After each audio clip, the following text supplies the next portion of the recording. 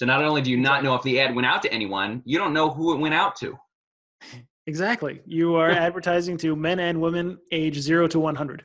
Right. People who are alive may have heard your ad. You're listening to the Manaverse Podcast with your host, Tom Traplin, and this is session number 76.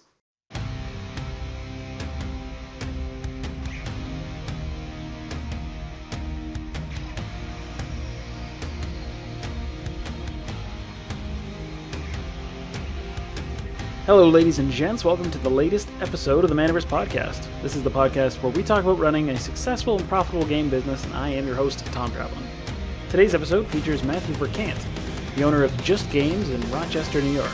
Matthew Verkant has worked for 3 different game stores, done shipping fulfillment for various Kickstarters, managed shipping for Minion Games, and now he owns Just Games Rochester. His background before entering the games industry was in publishing and teaching. And he's come onto the show to share the most effective marketing technique he's discovered in terms of ROI for his shop, and to reveal why marketing should be in every game store owner's arsenal if they want to succeed in this business. And just a heads up, this episode starts off a little differently. I don't normally include the pre-interview chat, but it was so valuable I wanted to fit it into the show somehow, so I hope you enjoy a little sneak peek into the behind-the-scenes stuff, and with that in mind, let's dive in. Effectively your entire budget. It should be. So it's tough, in talking to, other store owners, new store owners, the question is always like, well, where do I even find the money to market when I am trying to get up and running? I think you talked a little bit about undercapitalization in one of your podcasts being a problem. Yeah. And I think that kind of plays into going, frequent topic. I don't have a marketing budget. Well, yes, I get that. Sorry, what was that? I totally understand. And that's something we can definitely talk about. And I feel like if you, if you're starting up and you're strapped for cash, like you're going in on this as a lean kind of endeavor, and you spend all your money on inventory and fixtures and all that good stuff, you can still do marketing. You don't need a budget. But you need a budget to do a lot of the sophisticated, more fun and interesting things. But you still need to market yourself. You still need to market your business. You still need to get the word out and spread the word. And there's a lot of free stuff that you can do that a lot of new game store owners kind of forget about, right? It's easy enough to start creating buzz online through social media. That's just time. Yeah, absolutely. Talking to people that don't realize how generally easy it is to get local search engine traffic too is always surprising. That's something that we really fought hard for the first 6 months to get on that first page of searches in our area. But after you do it, the payoff is continuous. As long as you maintain that optimization, you're still going to have people finding you through searches. Exactly. Man, I'm so glad to talk to somebody who gets it. Yeah, wow. Yeah, it's great to hear that on podcasts though, because a lot of times, people talk about budgeting for all kinds of things, and marketing's this little, 2, 3, 4% down in the budget maybe, but no one ever seems to really discuss very much how do you go from I have a little money that I should spend on marketing to I've spent it effectively and I can measure how many conversions, how many customers did I get because of that? What did it cost me per customer? Exactly. And that's the tricky part. That's the tricky part. I'm sorry, go ahead.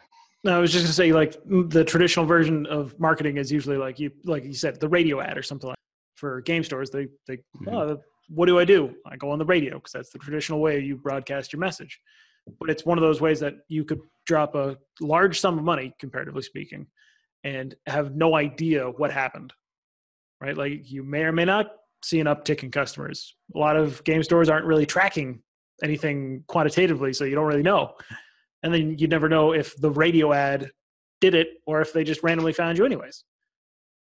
That, you need to be able to measure the effectiveness, and most traditional marketing doesn't have that.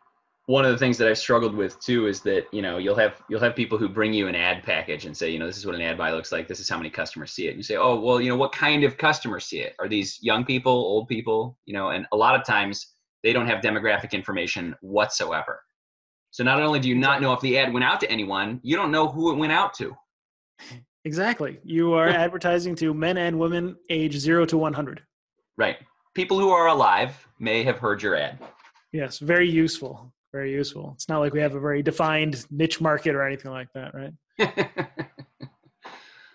So Yeah, I mean the internet's been a very very useful marketing tool, I think, and I'm just really starting to scratch the surface of understanding what you can do with those tools. There are stores out there that are doing very robust things with Facebook marketing or Instagram. I saw a place that was talking about displays being Instagrammable. Mm-hmm. Everything that you put out there should be able to be a photograph. Every end cap in your store should be an Instagram post. I thought, man, that's really clever. We have so many pretty unique things in this industry. I got to get on that. But That's true. one more thing to Especially put on the like list. miniatures and stuff like that, right? Like the modeling, the paint, the Mm-hmm. whole experience of that really lends itself to a visual medium like Instagram and Pinterest and that kind of thing, right? Yeah, So absolutely. totally makes Even sense. just properly merchandised end cap. I mean, you're talking about like Yeah, the big budget places. They will have pictures of their merchandised end caps because they look good and they make me want to purchase things there. it's funny how that happens, isn't it? We're kind of getting ahead of ourselves here. We didn't even do an intro or anything like that. We're just diving Yes. right in. Yeah. Sorry, I saw your record light went on, and I was like, "Well, we're already midstream on that chit chat." Yeah, like, that's fine. We'll put this whole thing together. Let's just jump into the conversation. Introduce you to the listeners, and we'll talk about your story and how you got into this whole thing. So, who are you? Who are we talking to?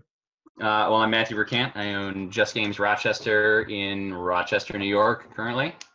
Currently in New York, or currently owning, or Currently, that's what I own. I was previously a partner in Game Universe, which was located in Milwaukee, Wisconsin. There are still 2 Game Universe locations out there, doing quite well last time I checked. One of them has changed names, I believe. The location is still there, but the Menominee Falls location is now under a different ownership completely.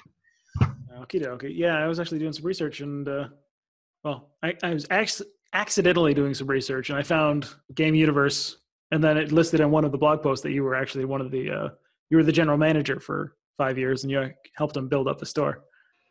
Yeah, I mean, I kind of came on right at this sort of 2009 financial crisis. So it was sort of a whirlwind tour of here are all the things that could go wrong, followed by how to rebuild it.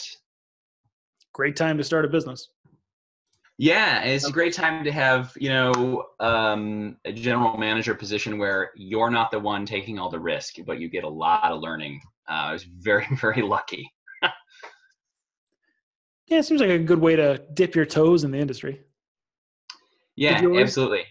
Did you always intend to open a store later on, or is that just kind of something that evolved naturally?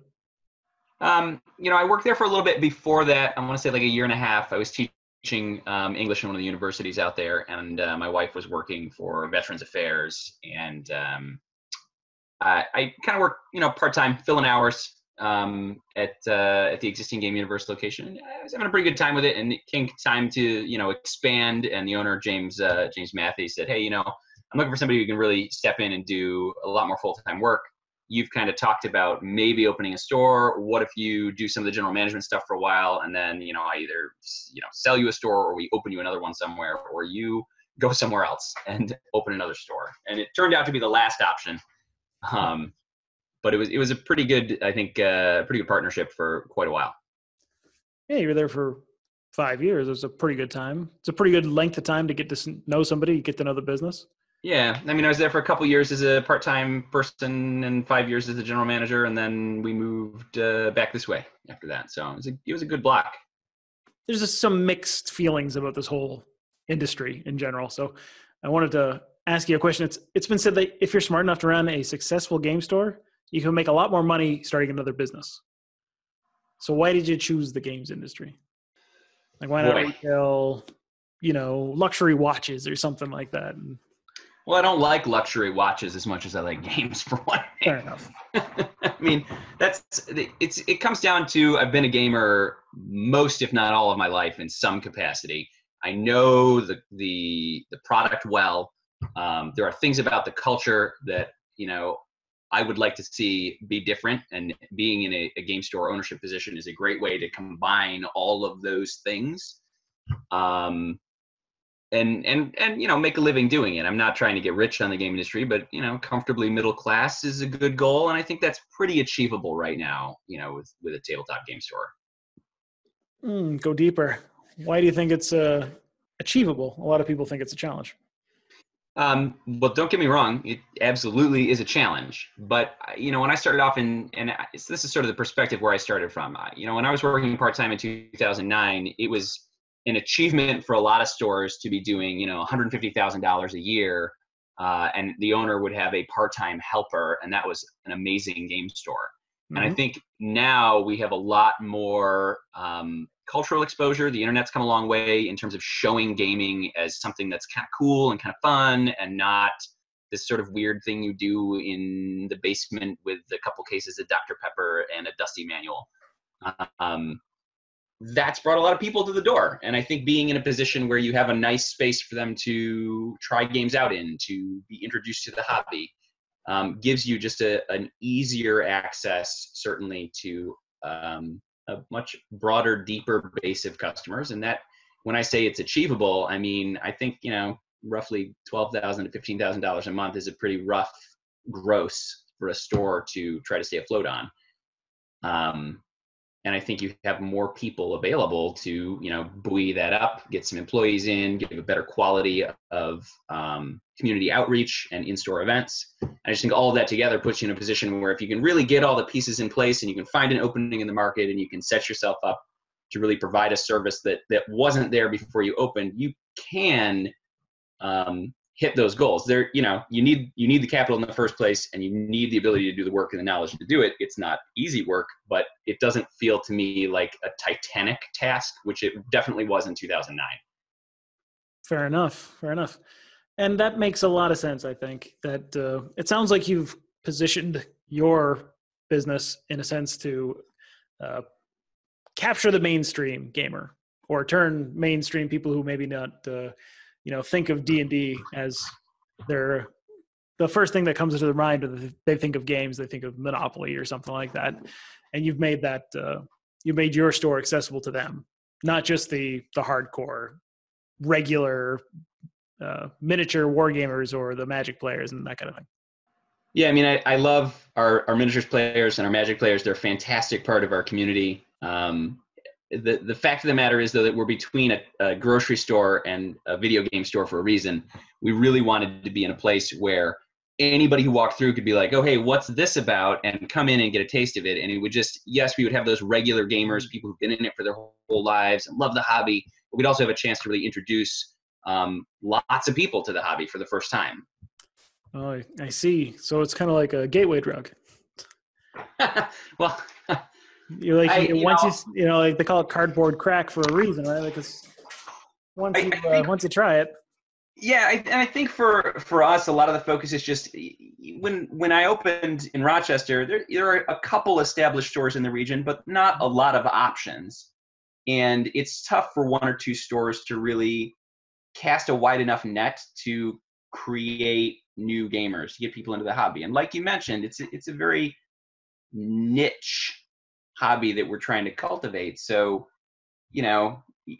everybody trying to create new gamers and get people into it and show people what's cool about it in one market is beneficial to everyone. So rather than just coming in and being like, yeah, I think I'll just get some of these customers that are disenfranchised and make a store out of them, I really wanted to be in a position where we were contributing to the ecosystem in the community.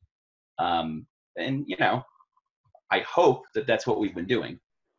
I think there's some serious network effects with game stores. And this is kind of one of the goals that I've always kind of had with this podcast in general, is that I feel like if we raise the bar across the industry, just game stores in general, get better at finding new customers and serving them more appropriately and giving them the experience that they're kind of looking for, that everyone sort of benefits from that general growth, right? Like as gaming becomes more mainstream, and it's not like you said, it's not nerds in the basement with a case of Dr. Pepper, right? Like when it's something that the families, like when a mom can come in and shop for her kids, and she knows what she's talking about. She knows she wants the new D&D expansion, the new D&D book, rule book, or whatever the case may be. It makes the ecosystem stronger. It makes everyone has a better opportunity to run a business that can actually provide that middle class income. Yeah, and I think one of the things that we were kind of poking around at earlier, I think it was in one of your podcasts you mentioned doing, community outreach kind of things, like going into schools and going into community centers. And Mm-hmm.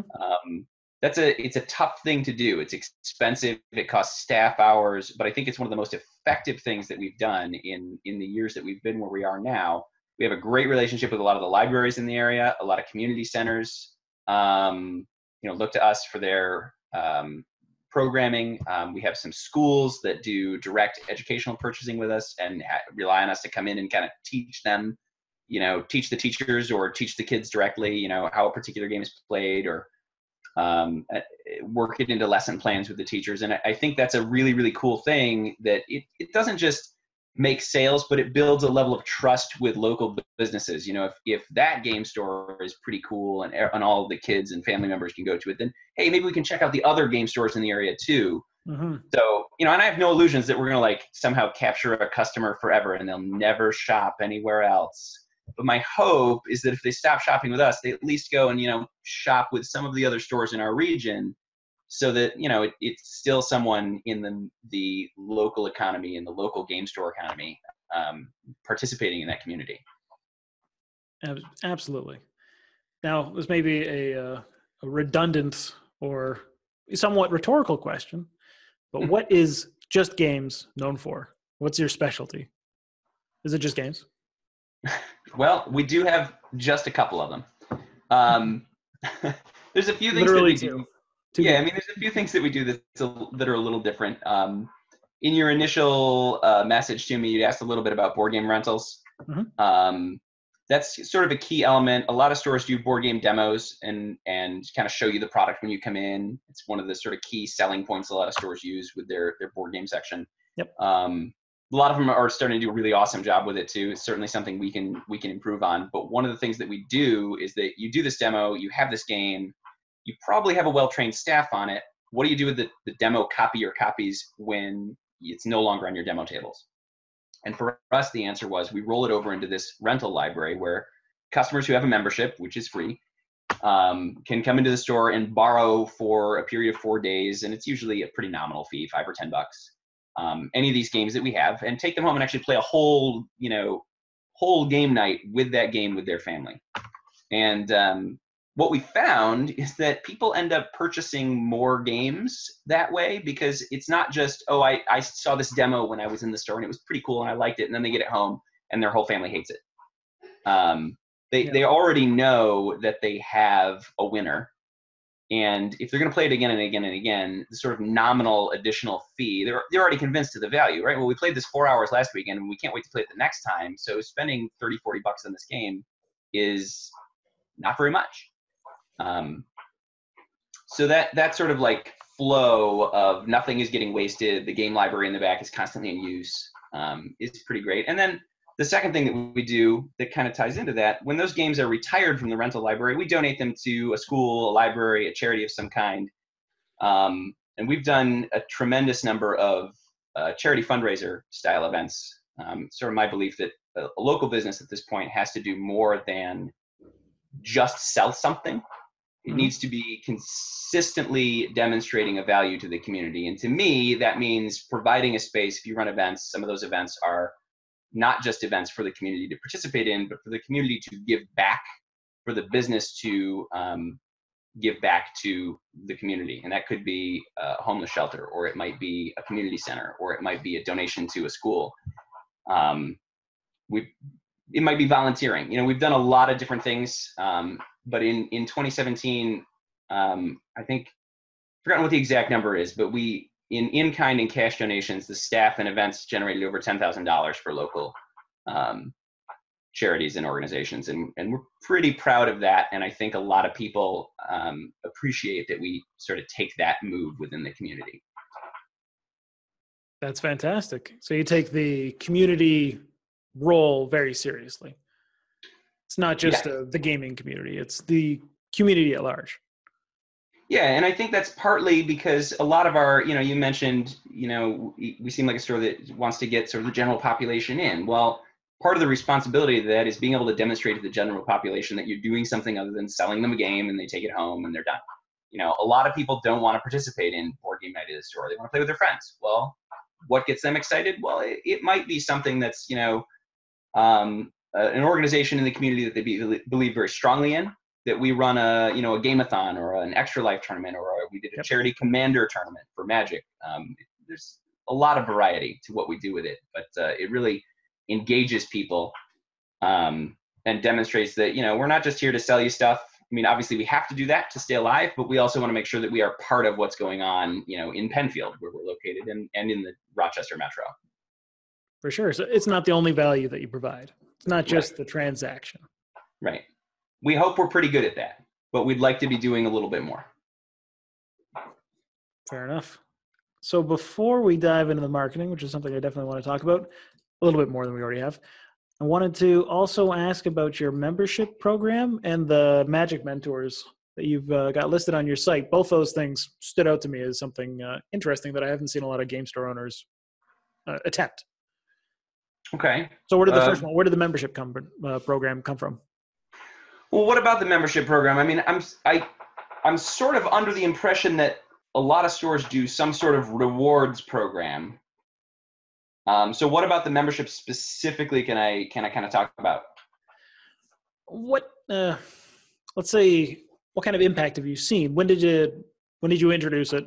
Did it originally look like it does now? Was it always the same basic system? And have you noticed, have you tracked the results? Do you notice an uptick in sales for members and that kind of thing? Gotcha. So I can't speak precisely to this membership program at this store, but I can say that at Game Universe we tried a number of different things, and that's sort of where I kind of feel like I learned what was working and what wasn't. Okay. I mean, we did things like flat discounts or discounts for every $100 spent, and what we were finding was that people did appreciate, if you spend $100, you get $10 off or $5 off or whatever it was. But it wasn't actually generating an increase in product flow or sales or cash flow. It was just people spend what they spent. When they got a discount, they'd use it. Yeah. One of the things that this program is intended to do, and I looked around at a lot of stores, probably a dozen stores membership programs to sort of develop this point system. And the idea here is that basically the longer you hold on to your points, the better their value becomes. And that does two things. Obviously, it engages customers for a longer period of time. If there's somebody who really likes to game the system, we are literally encouraging them to game the system. Very fitting. Yeah, hang on to those points a little longer. You get a better discount. If you use them for event entries or board game rentals, you're getting a great value. It's typically around 10 or 20% off, those sort of service fee-oriented things when you spend your points. And that, in turn, if they're spending that way, it's bringing them back into the store for one more thing that we're doing. So that's been very, very effective at generating, traffic and generating appreciation. But the cool thing about it is, let's say you have a customer who's just really built up a ton of points and they've got a $50, $60, $100 discount. When they come in and spend that, they're probably getting that item for free. Mm-hmm. And the feel good on both the part of the staff to be able to go, hey, thanks for being a great customer. I'm empowered to give you this, this free $100 box of miniatures or really cool board game or this new commander deck that you wanted for free or a booster box. It's awesome. The staff really seem to enjoy doing it. And obviously customers really enjoy getting free things. And doing it in a way that's economical and kind of works into the store's marketing budget has been a really positive experience for, I think, a lot of our customers and staff morale in general. So that sort of scaling system, the customer gets to game it, and then they get something that's a benefit to, both sides, and keeps them engaged in the store. It's been pretty effective. For sure. When I read the details, I was very intrigued by the way that you structured it. I thought it was a great way to put it together, because that's, like you were saying, a lot of points membership programs and that kind of thing. They basically just amount to a flat discount of some sort. And that's rarely very intriguing.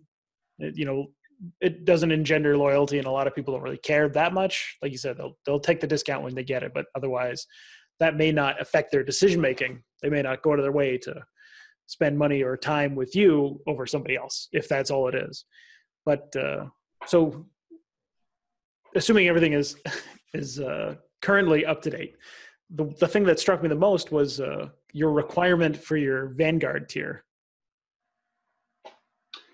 Sure, the idea that someone who is a community participant, right? Someone who Yeah. is um, teaching games to other people, or doing a magic mentorship, or running a kind of game master role at an RPG table, or even just organizing. We've had people come in and go like, all right, I want to get 3 RPG tables together because we all want to run kind of the same like mini epic for D&D.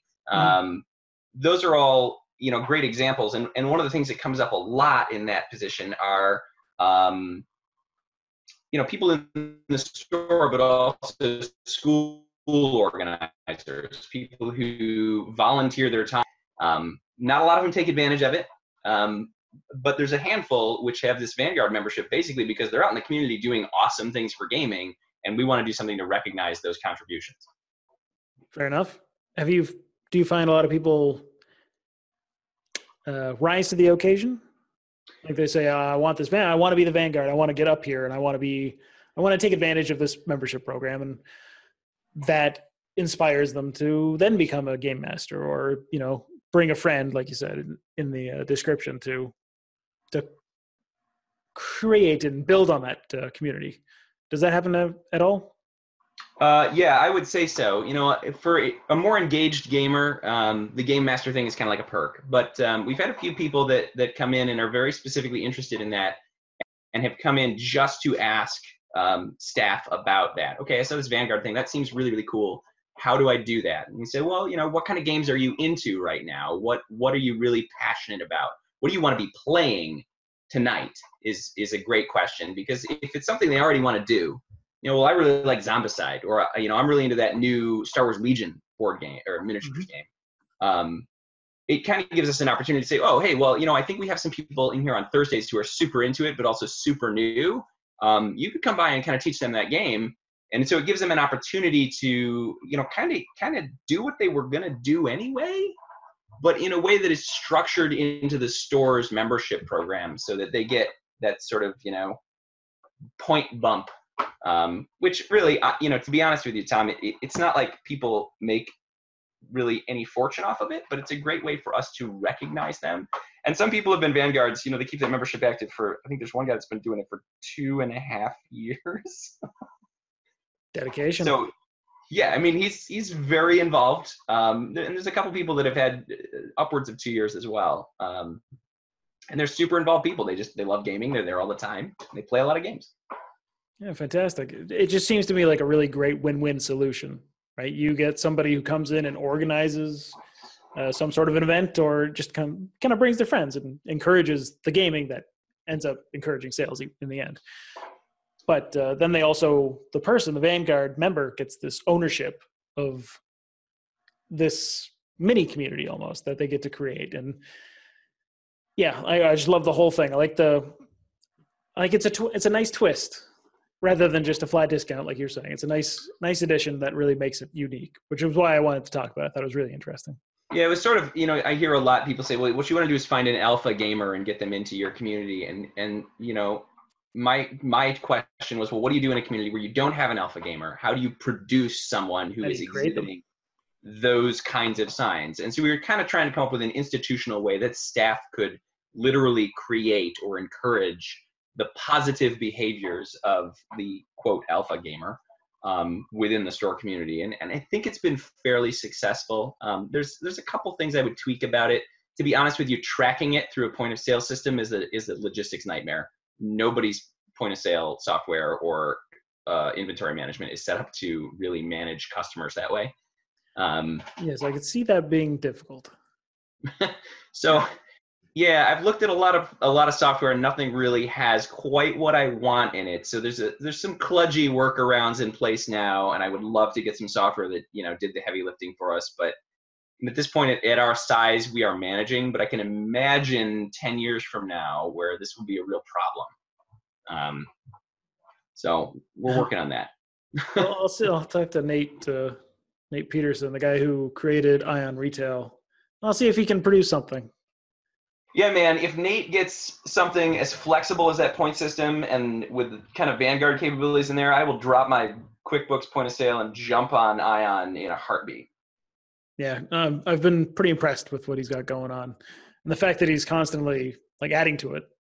It's a a weird combination skill set to be a competent, capable programmer while also running a retail game store. But it seems to work out really well for Nate. So yeah, he's juggling a lot though, and I do not have that skill set. And looking at the outside in, I can go, wow, it sure seems like that's a lot for him to be doing. So he's doing an amazing job though. Yeah, that's what I think too. So this is a good lead into the whole Magic Mentor thing. So you're talking about creating like an alpha gamer. Did the mentor program come out of this membership, or was there something? Was there another reason behind it? Well, the Magic mentorship is something that I actually owe specifically. I believe the store that I borrowed heavily from was Board Game Barrister in Milwaukee.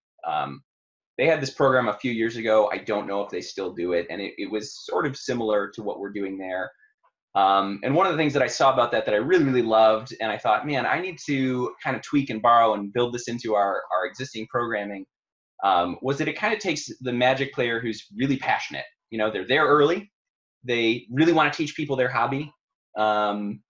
They're excited to explain the rules to new players, especially kids. We have a lot of kids. We're close to, a couple school districts that, the kids come in after school, want to play some Magic. It's often not something the staff can spend the whole day teaching them. Yep. So encouraging a community that has a person in it that we can go, hey, this person's super cool. They're kind of hanging out here anyway. This is their name. Have a seat. Let's teach you some Magic together. And then, that person can kind of guide them in that first tournament experience or whatever. It's been pretty helpful, I think, in terms of building the kind of community we want to see in the store, which is very open, very welcoming to new people. Mm-hmm. Especially very excited, middle schoolers. Very excited. Well, it sounded like a really good way to develop newer players, which is always one of the challenges with Magic. I think it's an ongoing challenge for Wizards. They do a lot of articles through their WPN pages written by, great retailers in a lot of cases, about that exact subject. How do you use open house effectively? How do you get new people into the store? How do you go from the point where you have your sort of rotating semi-stagnant player base to developing new players and making them feel comfortable coming into the store?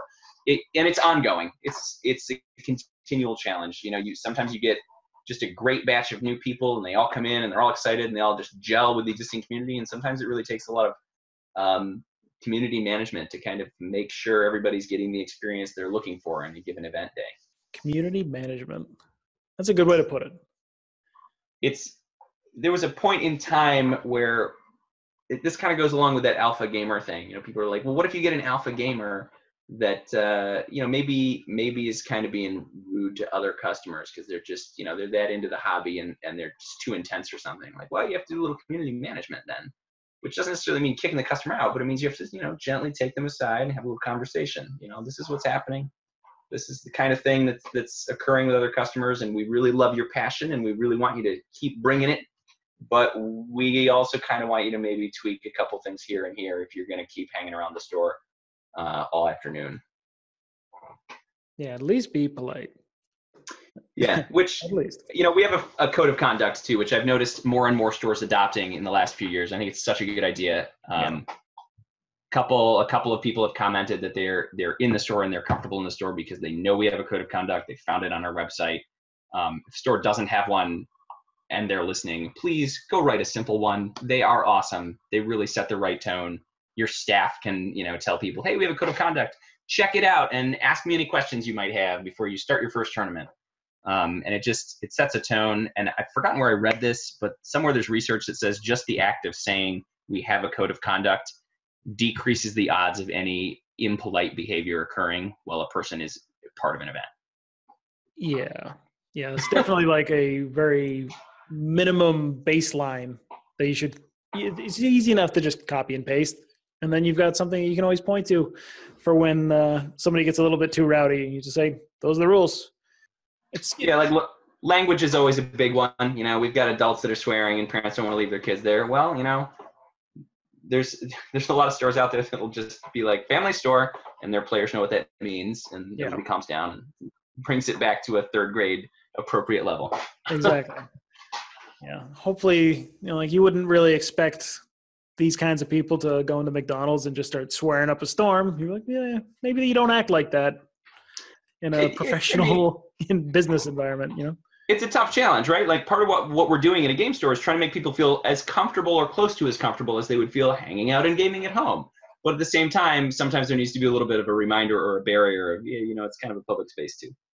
Yeah, well, a lot of times maybe for some of those people who are gaming at home, you know, they're also gaming with a beer or something like that, which is not exactly the same environment. So there's a little, like a slight difference. You know, you have to be a little bit more conscious of where you are.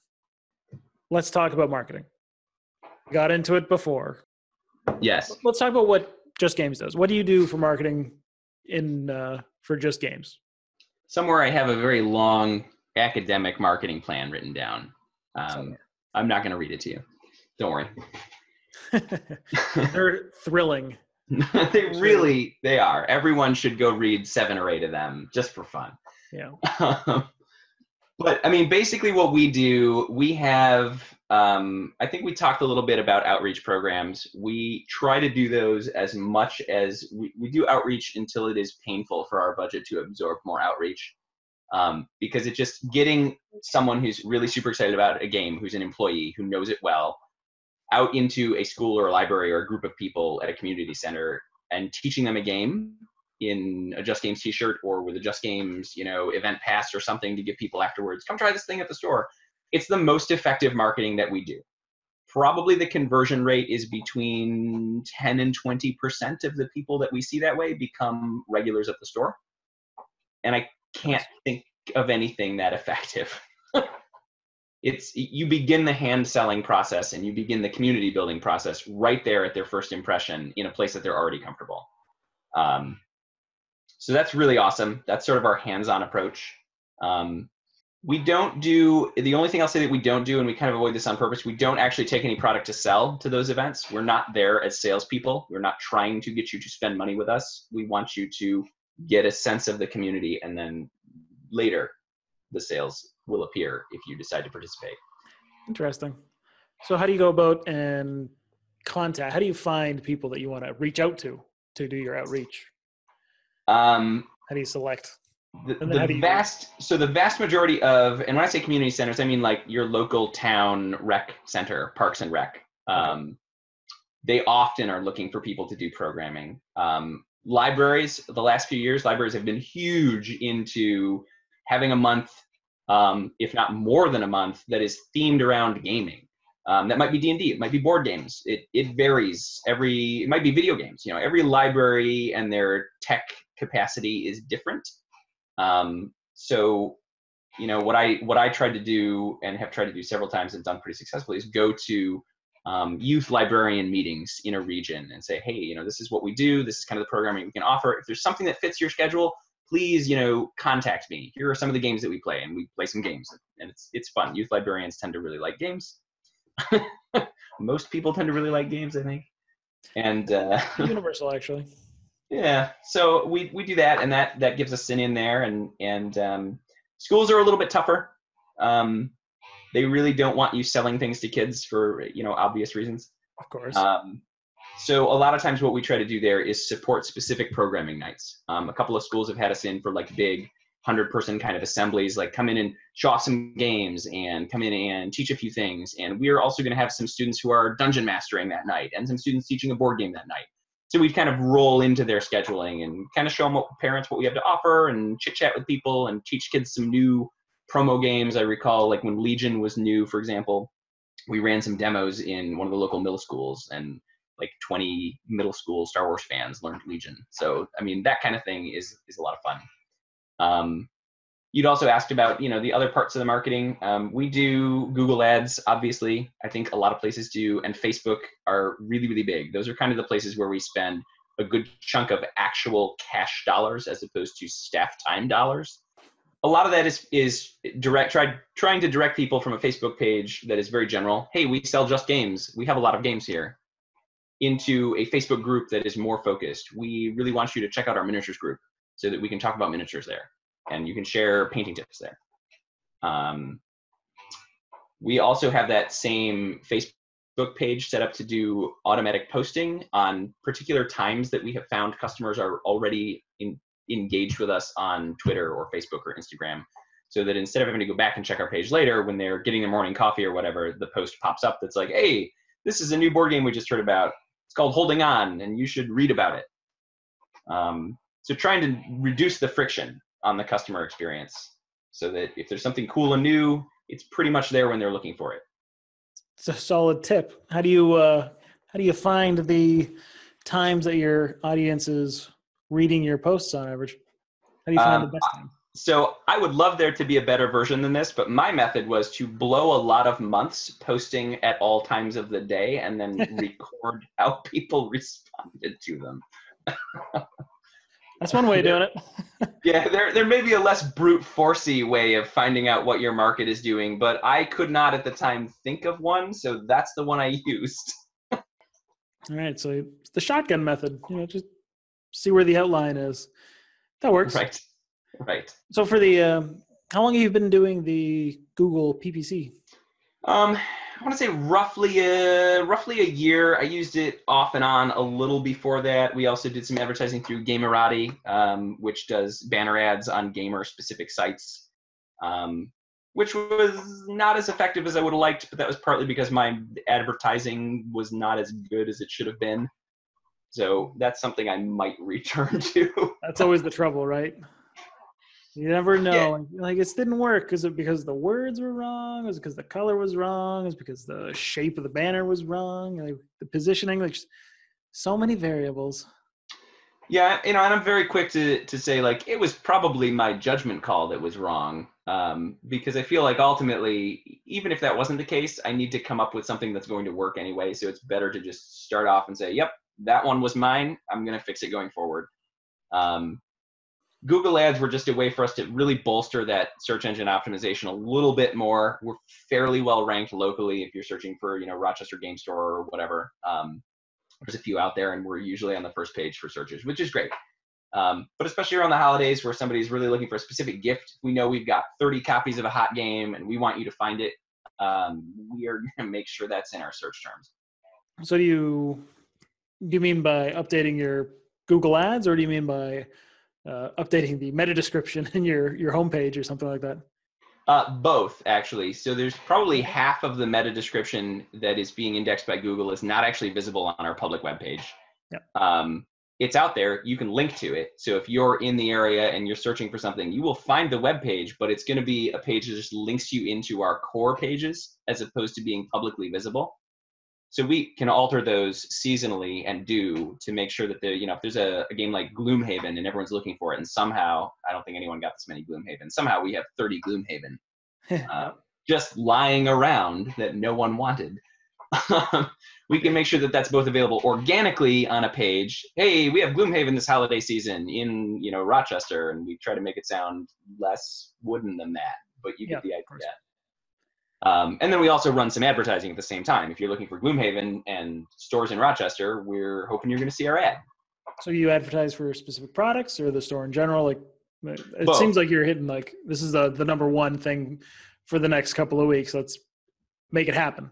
So we always have something running for the store in general. There's always a general ad out there. But then when there's something that we are really pushing specifically, we will run a separate ad set that is specific to this is the thing that we want people to find this week.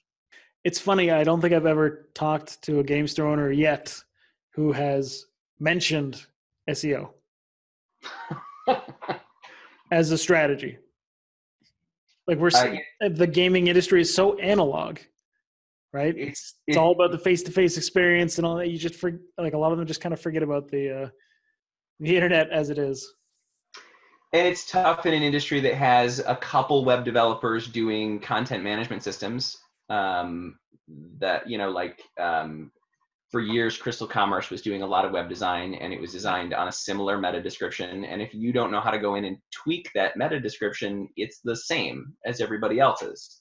Yeah. So that's not to say it's a bad thing. Their tools were actually fairly robust. But if you, as the owner or the web developer, I don't know that a lot of stores have a web developer full-time or anything, but someone who's wearing that hat at the time, went in and didn't know how to change that description, your website was basically not functioning to draw people into your store, which is, you see people getting a little savvier about that now, but it does still seem to be something that a lot of stores aren't even engaged with. Yeah, no. I mean, I found some, I won't say where, but I have found some lorem ipsum blocks in existing game stores, and I hope that I cleared all of them out of my own website now that I've said that out loud. But it's tough because sometimes you can't find where, if you're not familiar with the management system, it's hard to find where that filler text is even hiding, and it's not helpful. It's really not helping you. Yeah, mixed feelings on that. Like, I feel like as a business owner, you should have, I want to say, a rudimentary understanding of how your website works and just how search works, and like just very basic stuff. I don't say you don't have to be able to code JavaScript, but you should know where, you should be able to add plugins and publish a post and move some page elements around and things like that. You should know how it works because it's really important. And you'd be surprised at how much of a difference it can make to your business when you stand out more. Like can't remember the exact ratios, but if you are the number one search result in Google, you're getting something like 80% of the traffic for that particular keyword. And then number two is like 12. And then number three is like 4. And then it's just like, it goes down from there to basically 0. Yep.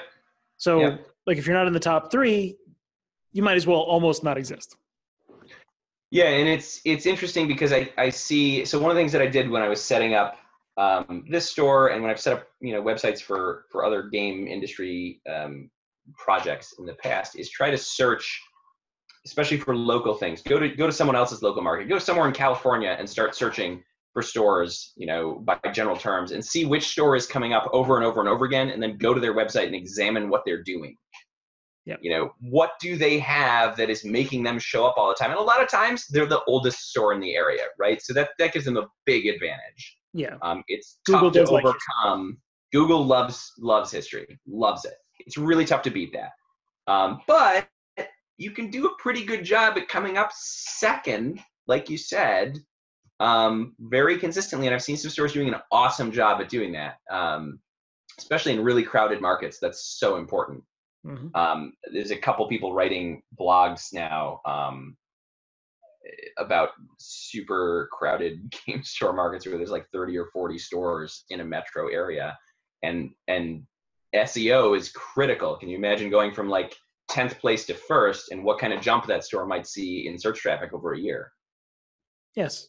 And then it's hard to quantify, but how much, like generally speaking, it would be really interesting to know how many people turn from website visitors into in-person customers, right? But there's definitely a relationship there. Yeah, I mean, absolutely. And Google has started to get to your business. That's a pretty good indicator of people that were serious enough to figure out where you were relative to their house. It's not perfect. We try to have our staff ask when it's not super slammed in there, like, oh, cool, it's your first time here. How did you find us? Probably half of the time the answer is, I found you on Google. If it's literally half, that's a fantastic ratio. That really shows how valuable it is to be the one that they find. It does. Yeah, it does seem to be a lot. And half, I don't actually have data in front of me for that because so much of it is anecdotal from staff meetings. But it seems like an overwhelmingly large a number of the answers. We have little review cards where staff can say, hey, if you had a great time, go review us on Google, and hey, how did you hear about us? And they can kind of, the staff can take note of that we gave out this card and they found us on Google. And so there's a good chunk of that. I should probably aggregate that data somewhere. But there's a good chunk of it that seems to be just search engine traffic. They searched for, role-playing games near me and found our store. And that's immensely valuable. So do you, no, it's not a question. I noticed you do content as well, right? Somebody writes for your blog on a relatively consistent basis. Yes. In fact, I think all of that is me, so you can blame me for the typos and the incorrect dates where they may appear. So you write literally every post that's published? I don't know if it's quite literally every post. I think some of them include manufacturer, we would call it flap crap in the book industry, but it's the descriptions, the sort of raw description of the game off of their website will get worked into it somewhere. So no, I am not writing that. Some of them are written by anonymous writers at Fantasy Flight or Wizards of the Coast. Written with air quotes. Yes, sure. I'm not sure who exactly is responsible, but it's not me. I am borrowing it for the sake of selling their product. But yeah, so everything else, the actual posts are put together by me. Do you have a strategy as to what you talk about in your blog? Or is it just new products going up? We try to hit a mix of things, and sometimes this is hard to do because you hit gluts, like right after Gen Con, where there'll be like 8 posts in a row that are all talking about new product pre-orders, because that's all anyone is asking about anyway. But a lot of times the strategy and what we post is dictated by what our customers are asking us about. If we've had 3 people ask, have you heard about this weird like Keyforge game that's coming out? Can you tell me more about it? We do the post for 2 reasons. One, if people are asking us, they're probably searching for it. If they're searching for it and there's already a post on our website, there's a good chance that they're going to find it from us before they find it from a big box store, a competing local store, an internet discounter, wherever, right? We want them to come to us for information. So we try to get the information out as fast as we can get it. Often that means that product posts are put up with like, we don't really know when this product will be here. It's going to be the end of the year, Q4 kinds of dates at first. Yeah. But it does let customers and gamers get a sense of the game. And the other thing that does is let us train our staff faster. If there's something that goes out in an email and our staff see it, they know what we're going to be focusing on for the next week or so that when people come in and go, hey, I saw that newsletter. Hey, I saw that post. Hey, I saw that ad about Keyforge. They at least have a rudimentary knowledge. Even if they walked in the door and saw that email 10 minutes before they started their shift, they have something they can refer to that's sort of collated. Here's any deals we have on it. Here's the pricing. We do a lot about store events. We occasionally post things that are community interests driven, like changes to Adventurers League or updates to Magic rules. I would say I don't do as much of that as I would like to, and probably because those posts are much more time intensive. Yeah, for sure. And blogging is one of those things that's infinite, essentially. You could make millions of posts and you could still benefit from making more. So it's a never ending content mill, if that's what you're running on. But each one's an asset, right? Right. And one of the things that I have found that's been kind of fascinating to me is the more you get in the habit of talking about new product, the more I find that people are discovering us who are not even in our state, sometimes not even in our country. I know with Pathfinder 2nd edition, for example, probably a third of our pre-orders through the website were people who were not located in the United States. Interesting. It was kind of a nightmare because we had it set for local pickup only. That'll be a bit of a challenge for some people, I would guess. Yeah, so we mostly hand managed that successfully so that we could get people their books. But it was very weird. We had this glut of, these are not our customers. Where are these books getting purchased from? Finland. Neat. I wonder how much the shipping was on that. It was bad. It was $40 or $50, I think. Something just completely ridiculous. And some of those folks did decide to try to find a local store for obvious reasons. Yeah, I'd imagine once they realized, oh, wait, this isn't the shop that's down the street from my house. Whoops-a-daisy. But it does illustrate your point. Like if I'm putting that post up the second day I hear about Pathfinder and I'm getting people on the third day that the information's been out there finding my website, the industry is very analog. A lot of people are not putting up information on their websites. And so when people search for it, they're finding our little, FLGS in Rochester, New York, all the way across the globe because there's nobody close to them posting that information for them. Exactly. Low-hanging fruit for listening.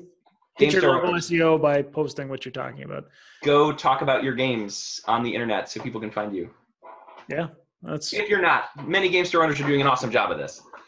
True. I think a lot of them do a great job telling their customers, probably in person. Like it's a lot of fun talking about the new game. Of course, you're going to tell customers as they come in, hey, you checked out the new game?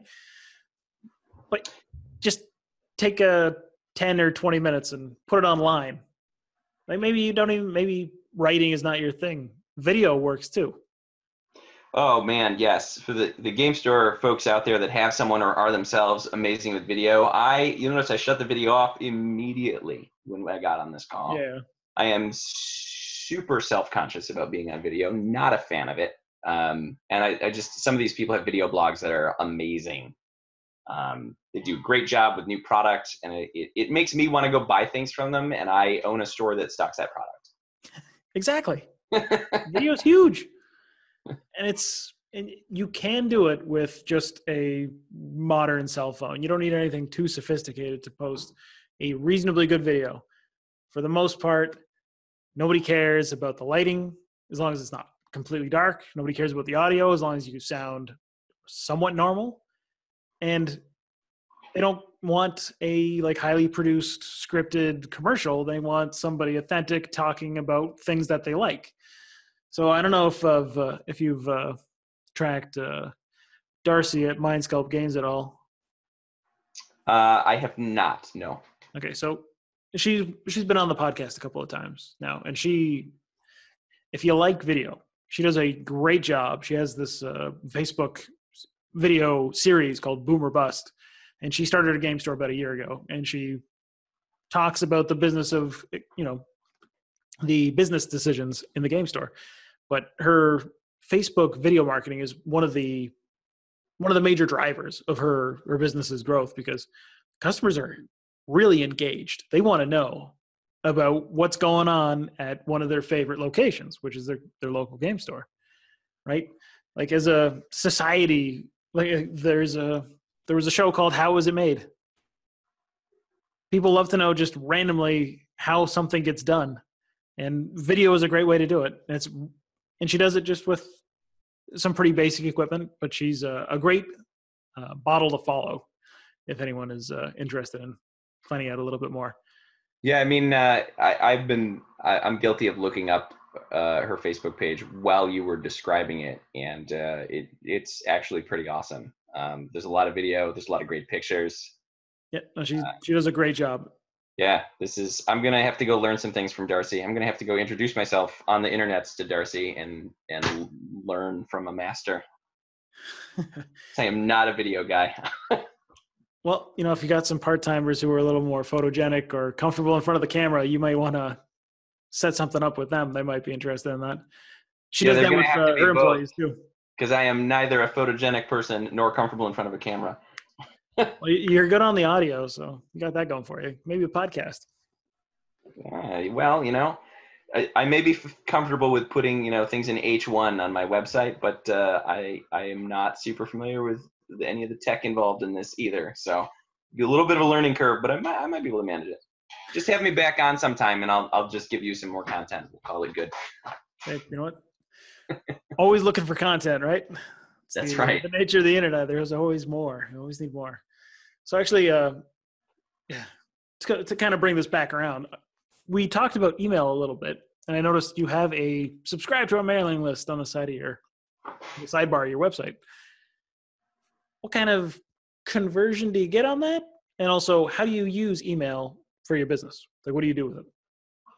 So the primary thing that email gets used for at Just Games is informing people about events that are happening in a given week. So if it's a Tuesday newsletter, then we're going to be covering all the things that happen basically that weekend, or anything special that's a deviation from the weekly event. So International Talk Like a Pirate Day falls on a Wednesday. We do a draft on a Wednesday. If you come in and sing us a sea shanty or wear a pirate hat for the draft, we'll give you $5 off. So it's kind of a draft day where we're not making a bunch on the draft, but it's a great community builder. People are sort of excited to do it. And we're hoping, speaking of video, to get some kind of silly videos out of that. That'll be fun to post around and kind of have a good time with. So that sort of thing goes in the newsletter. Occasionally we'll do product reviews or something. If there's a game that we've had a lot of questions about, we'll get something in there specifically that says, hey, this is what, is going on with this board game, or this is when this miniatures game that's been really, really delayed is expected to actually show up. And for the most part, if you have a membership, you're on the mailing list. If you don't want to be on the mailing list, you unsubscribe. We never put you back on it, unless you put yourself back on through the subscribe button. Of course. So do you see a lot of people coming in because they've been emailed? Like they come and say, oh yeah, I totally forgot and I got your email and that's why I'm here. Like does it reactivate customers? So it does do a certain amount of that. I am never going to, as a small business owner, win the technology war with Amazon or any of these companies with, $1 million budgets to develop software for a button in a newsletter. I can't do that. But what I can do is try to make something very, very frictionless. So the newsletter is often trying to time things properly. Yes, you can always come into the store. Yes, you can always call us. I almost always, if it's something that you can purchase, an event ticket, a pre-registration, just a reservation where you want to have like I will RSVP to this. We try to have a button or a PayPal button or a shopping cart or a Facebook event where you can just click on it, and now we kind of know that you're interested in the thing. That can be pre-ordering, but it can also be as simple as like, go RSVP to this painting day that's completely free, and we just want to get head counts so we know how many chairs they have for you. And so we do get a fairly good sense of where those people are linking to from the newsletter, and if they then make a purchase or RSVP to something, we can directly see, there's, 20% of the people getting our newsletter are regularly opening it, and of those, 4.5% are taking some action off-site. 4.5 is probably high in general. That would be like a Magic pre-release sent out to our Magic players. Yeah, that would be a pretty good click-through, right? Yeah. 20% open's not bad. I think that I read something about that being 22 would be like really great for a niche market. Yeah. 14 would be like average. Average. Yeah. Somewhere in there. So you're doing something right. At least your mailing list is engaged a little bit more than the average, which is good. So you're saying you try and kind of separate out the list a little bit more than just the generic newsletter. You're trying to put your customers into buckets. Yeah, that can be a little challenging because it's not like we can, if you come into the store and you buy like a D&D book and some packs of Magic, it's not like we immediately know what buckets you're in. And I unfortunately did not have the marketing foresight to set the newsletter up to be like an opt into this bucket set up immediately. So after that, you can kind of ask people, do you want to get emails about this specific topic? Check this box. But often if they don't open that particular message, they don't check that box. So then they sort of stay in the general one. But there's also ways, we're using MailChimp, and they give you some ways to break things out based on what particular emails people responded to. So if you send one that's just about Magic, you can take the people who opened that and click through on it and move them into an interest group. Yep.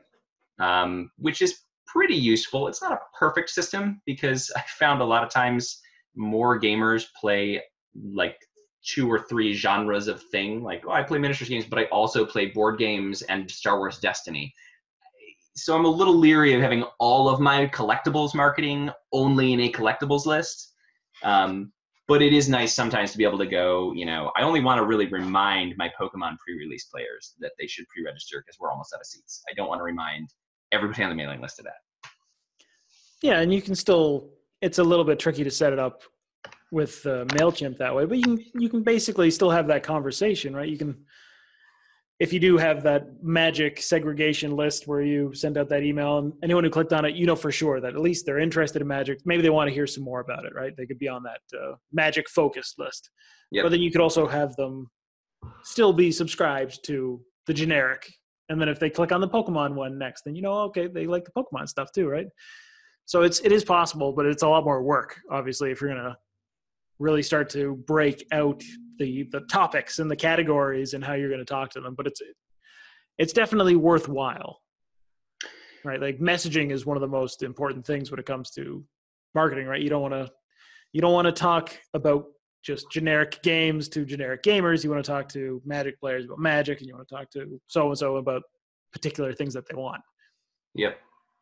And we, one of the ways that we do that in a little bit more focused manner, we have, we do a lot of special orders and pre-orders and reservations for new games. And I really try to generate a critical mass. If it's a game that's going to have like Monster Apocalypse or Legion, it's going to have some organized play with it. I want to have a critical mass of interested people that I can email initially after that game comes out and go, hey, you folks seem like you're super into this game. And I'm confident that they're into the game and I'm not irritating them because they just bought it.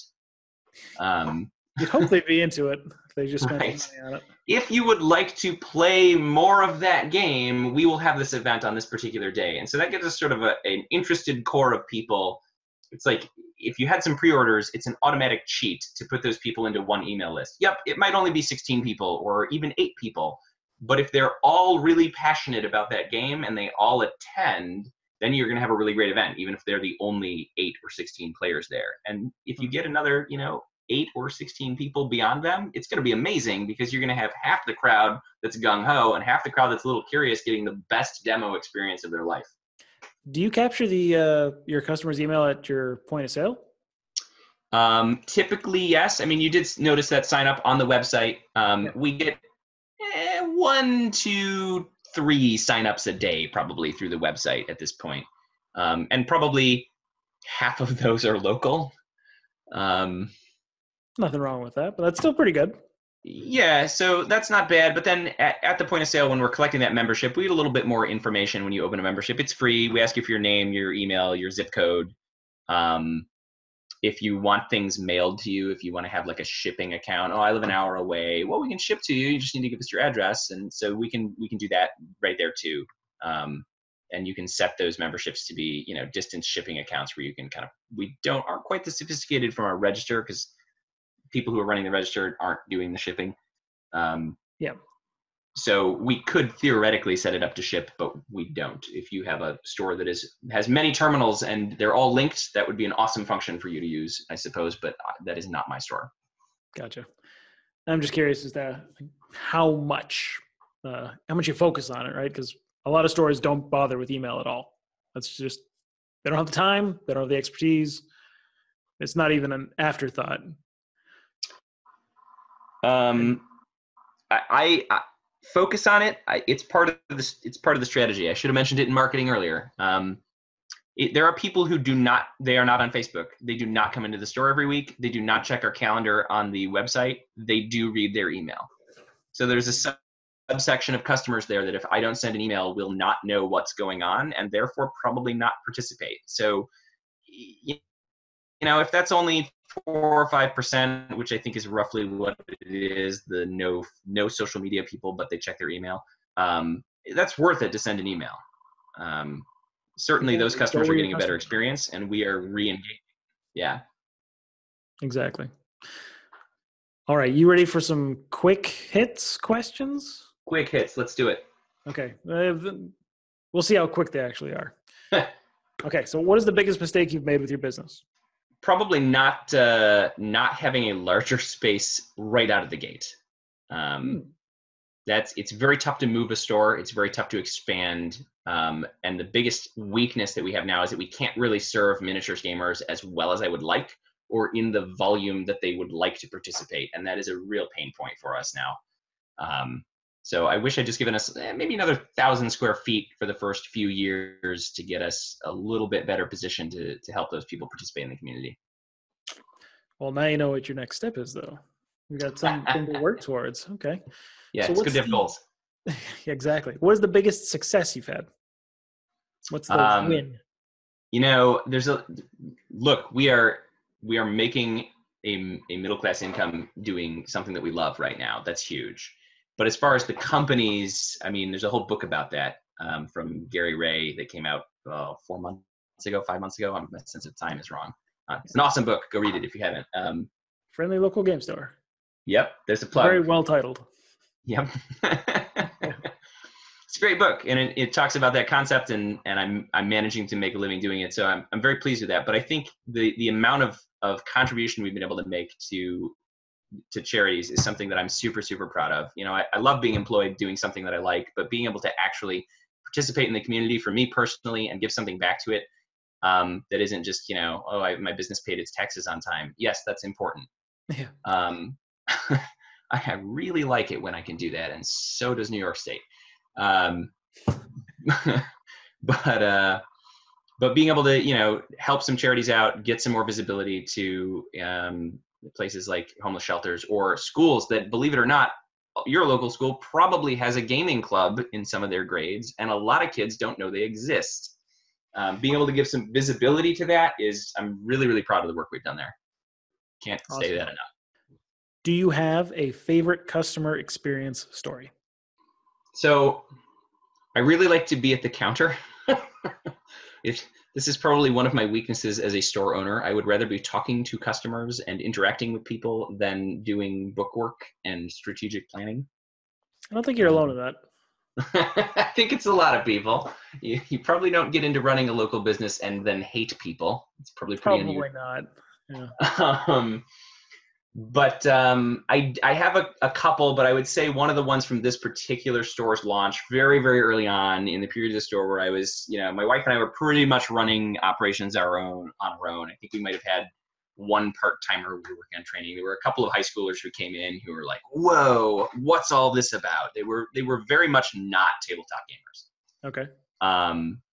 And I was like, oh, well, we do games without electronics. And they're like, well, that's cool. What's that like? So I was like, well, let's check out this Magic game. And so I sat them down and gave them a couple of welcome decks, and we went through, some of the stuff, taught them some of the basics. And these guys just became the biggest, attendees and champions of the store. They were there for every Magic event. They were super pumped about it. And it was like sort of this moment where you see, when I used to teach, the lights sort of will go on for a student. They get a concept. And it was like they came into the store and they're like, what's all this stuff? And then by the time they left, they're like, this is what we're going to do now. This is awesome. And holy cow. This is awesome. Yeah. And just generating that excitement and having people who then went on and had literally years of enjoyment from that one little 20 minute interaction. That's it. I've had quite a few interactions similar to that, but that one stands out. It was early in the store's history, and the level of excitement that they brought after that was super gratifying. That's a good answer, because I'm sure there are a lot of people who are pretty jaded about a lot of their customers at this point. And it's nice to know that there's those ones that really make you happy, that kind of remind you why you did the whole thing. Yeah, it's tough. Customer service it's a tough gig. You're always trying to, make people happy, and sometimes they're not, and that can be the thing that negativity bias can be overwhelming. So for sure. Yeah. It's a great question. Okay. So what are some tools you use during the day that you couldn't live without? For example, Twitter, Facebook, Evernote. Facebook's totally essential. Absolutely couldn't survive without that. We have increasingly started to scan our collectible inventory, and we have a document scanner that is amazing. It's like an instantaneous scan of a card. That thing is phenomenal for inventory purposes. Cool. And we have one of those awesome little gel pads. I don't know if you've ever stood on one of these things, but I've had some foot surgery already, and standing on a gel pad when you are standing behind the counter or doing a little sorting or a little inventory work, it's awesome. I would not make it through the week without that. Yeah, I love those things. Used to have one in front of my sink when I was doing dishes. It was beautiful. Beautiful. Okay, so what are some resources you recommend for someone getting started to bring to a game store? For example, cash, prior inventory, skills, knowledge. Okay, so we're starting a game store from scratch. We don't own a game store. We're going to go and we're going to open one. This is the person. A huge pile of money. More money is better. The more you have initially, the more you can start with.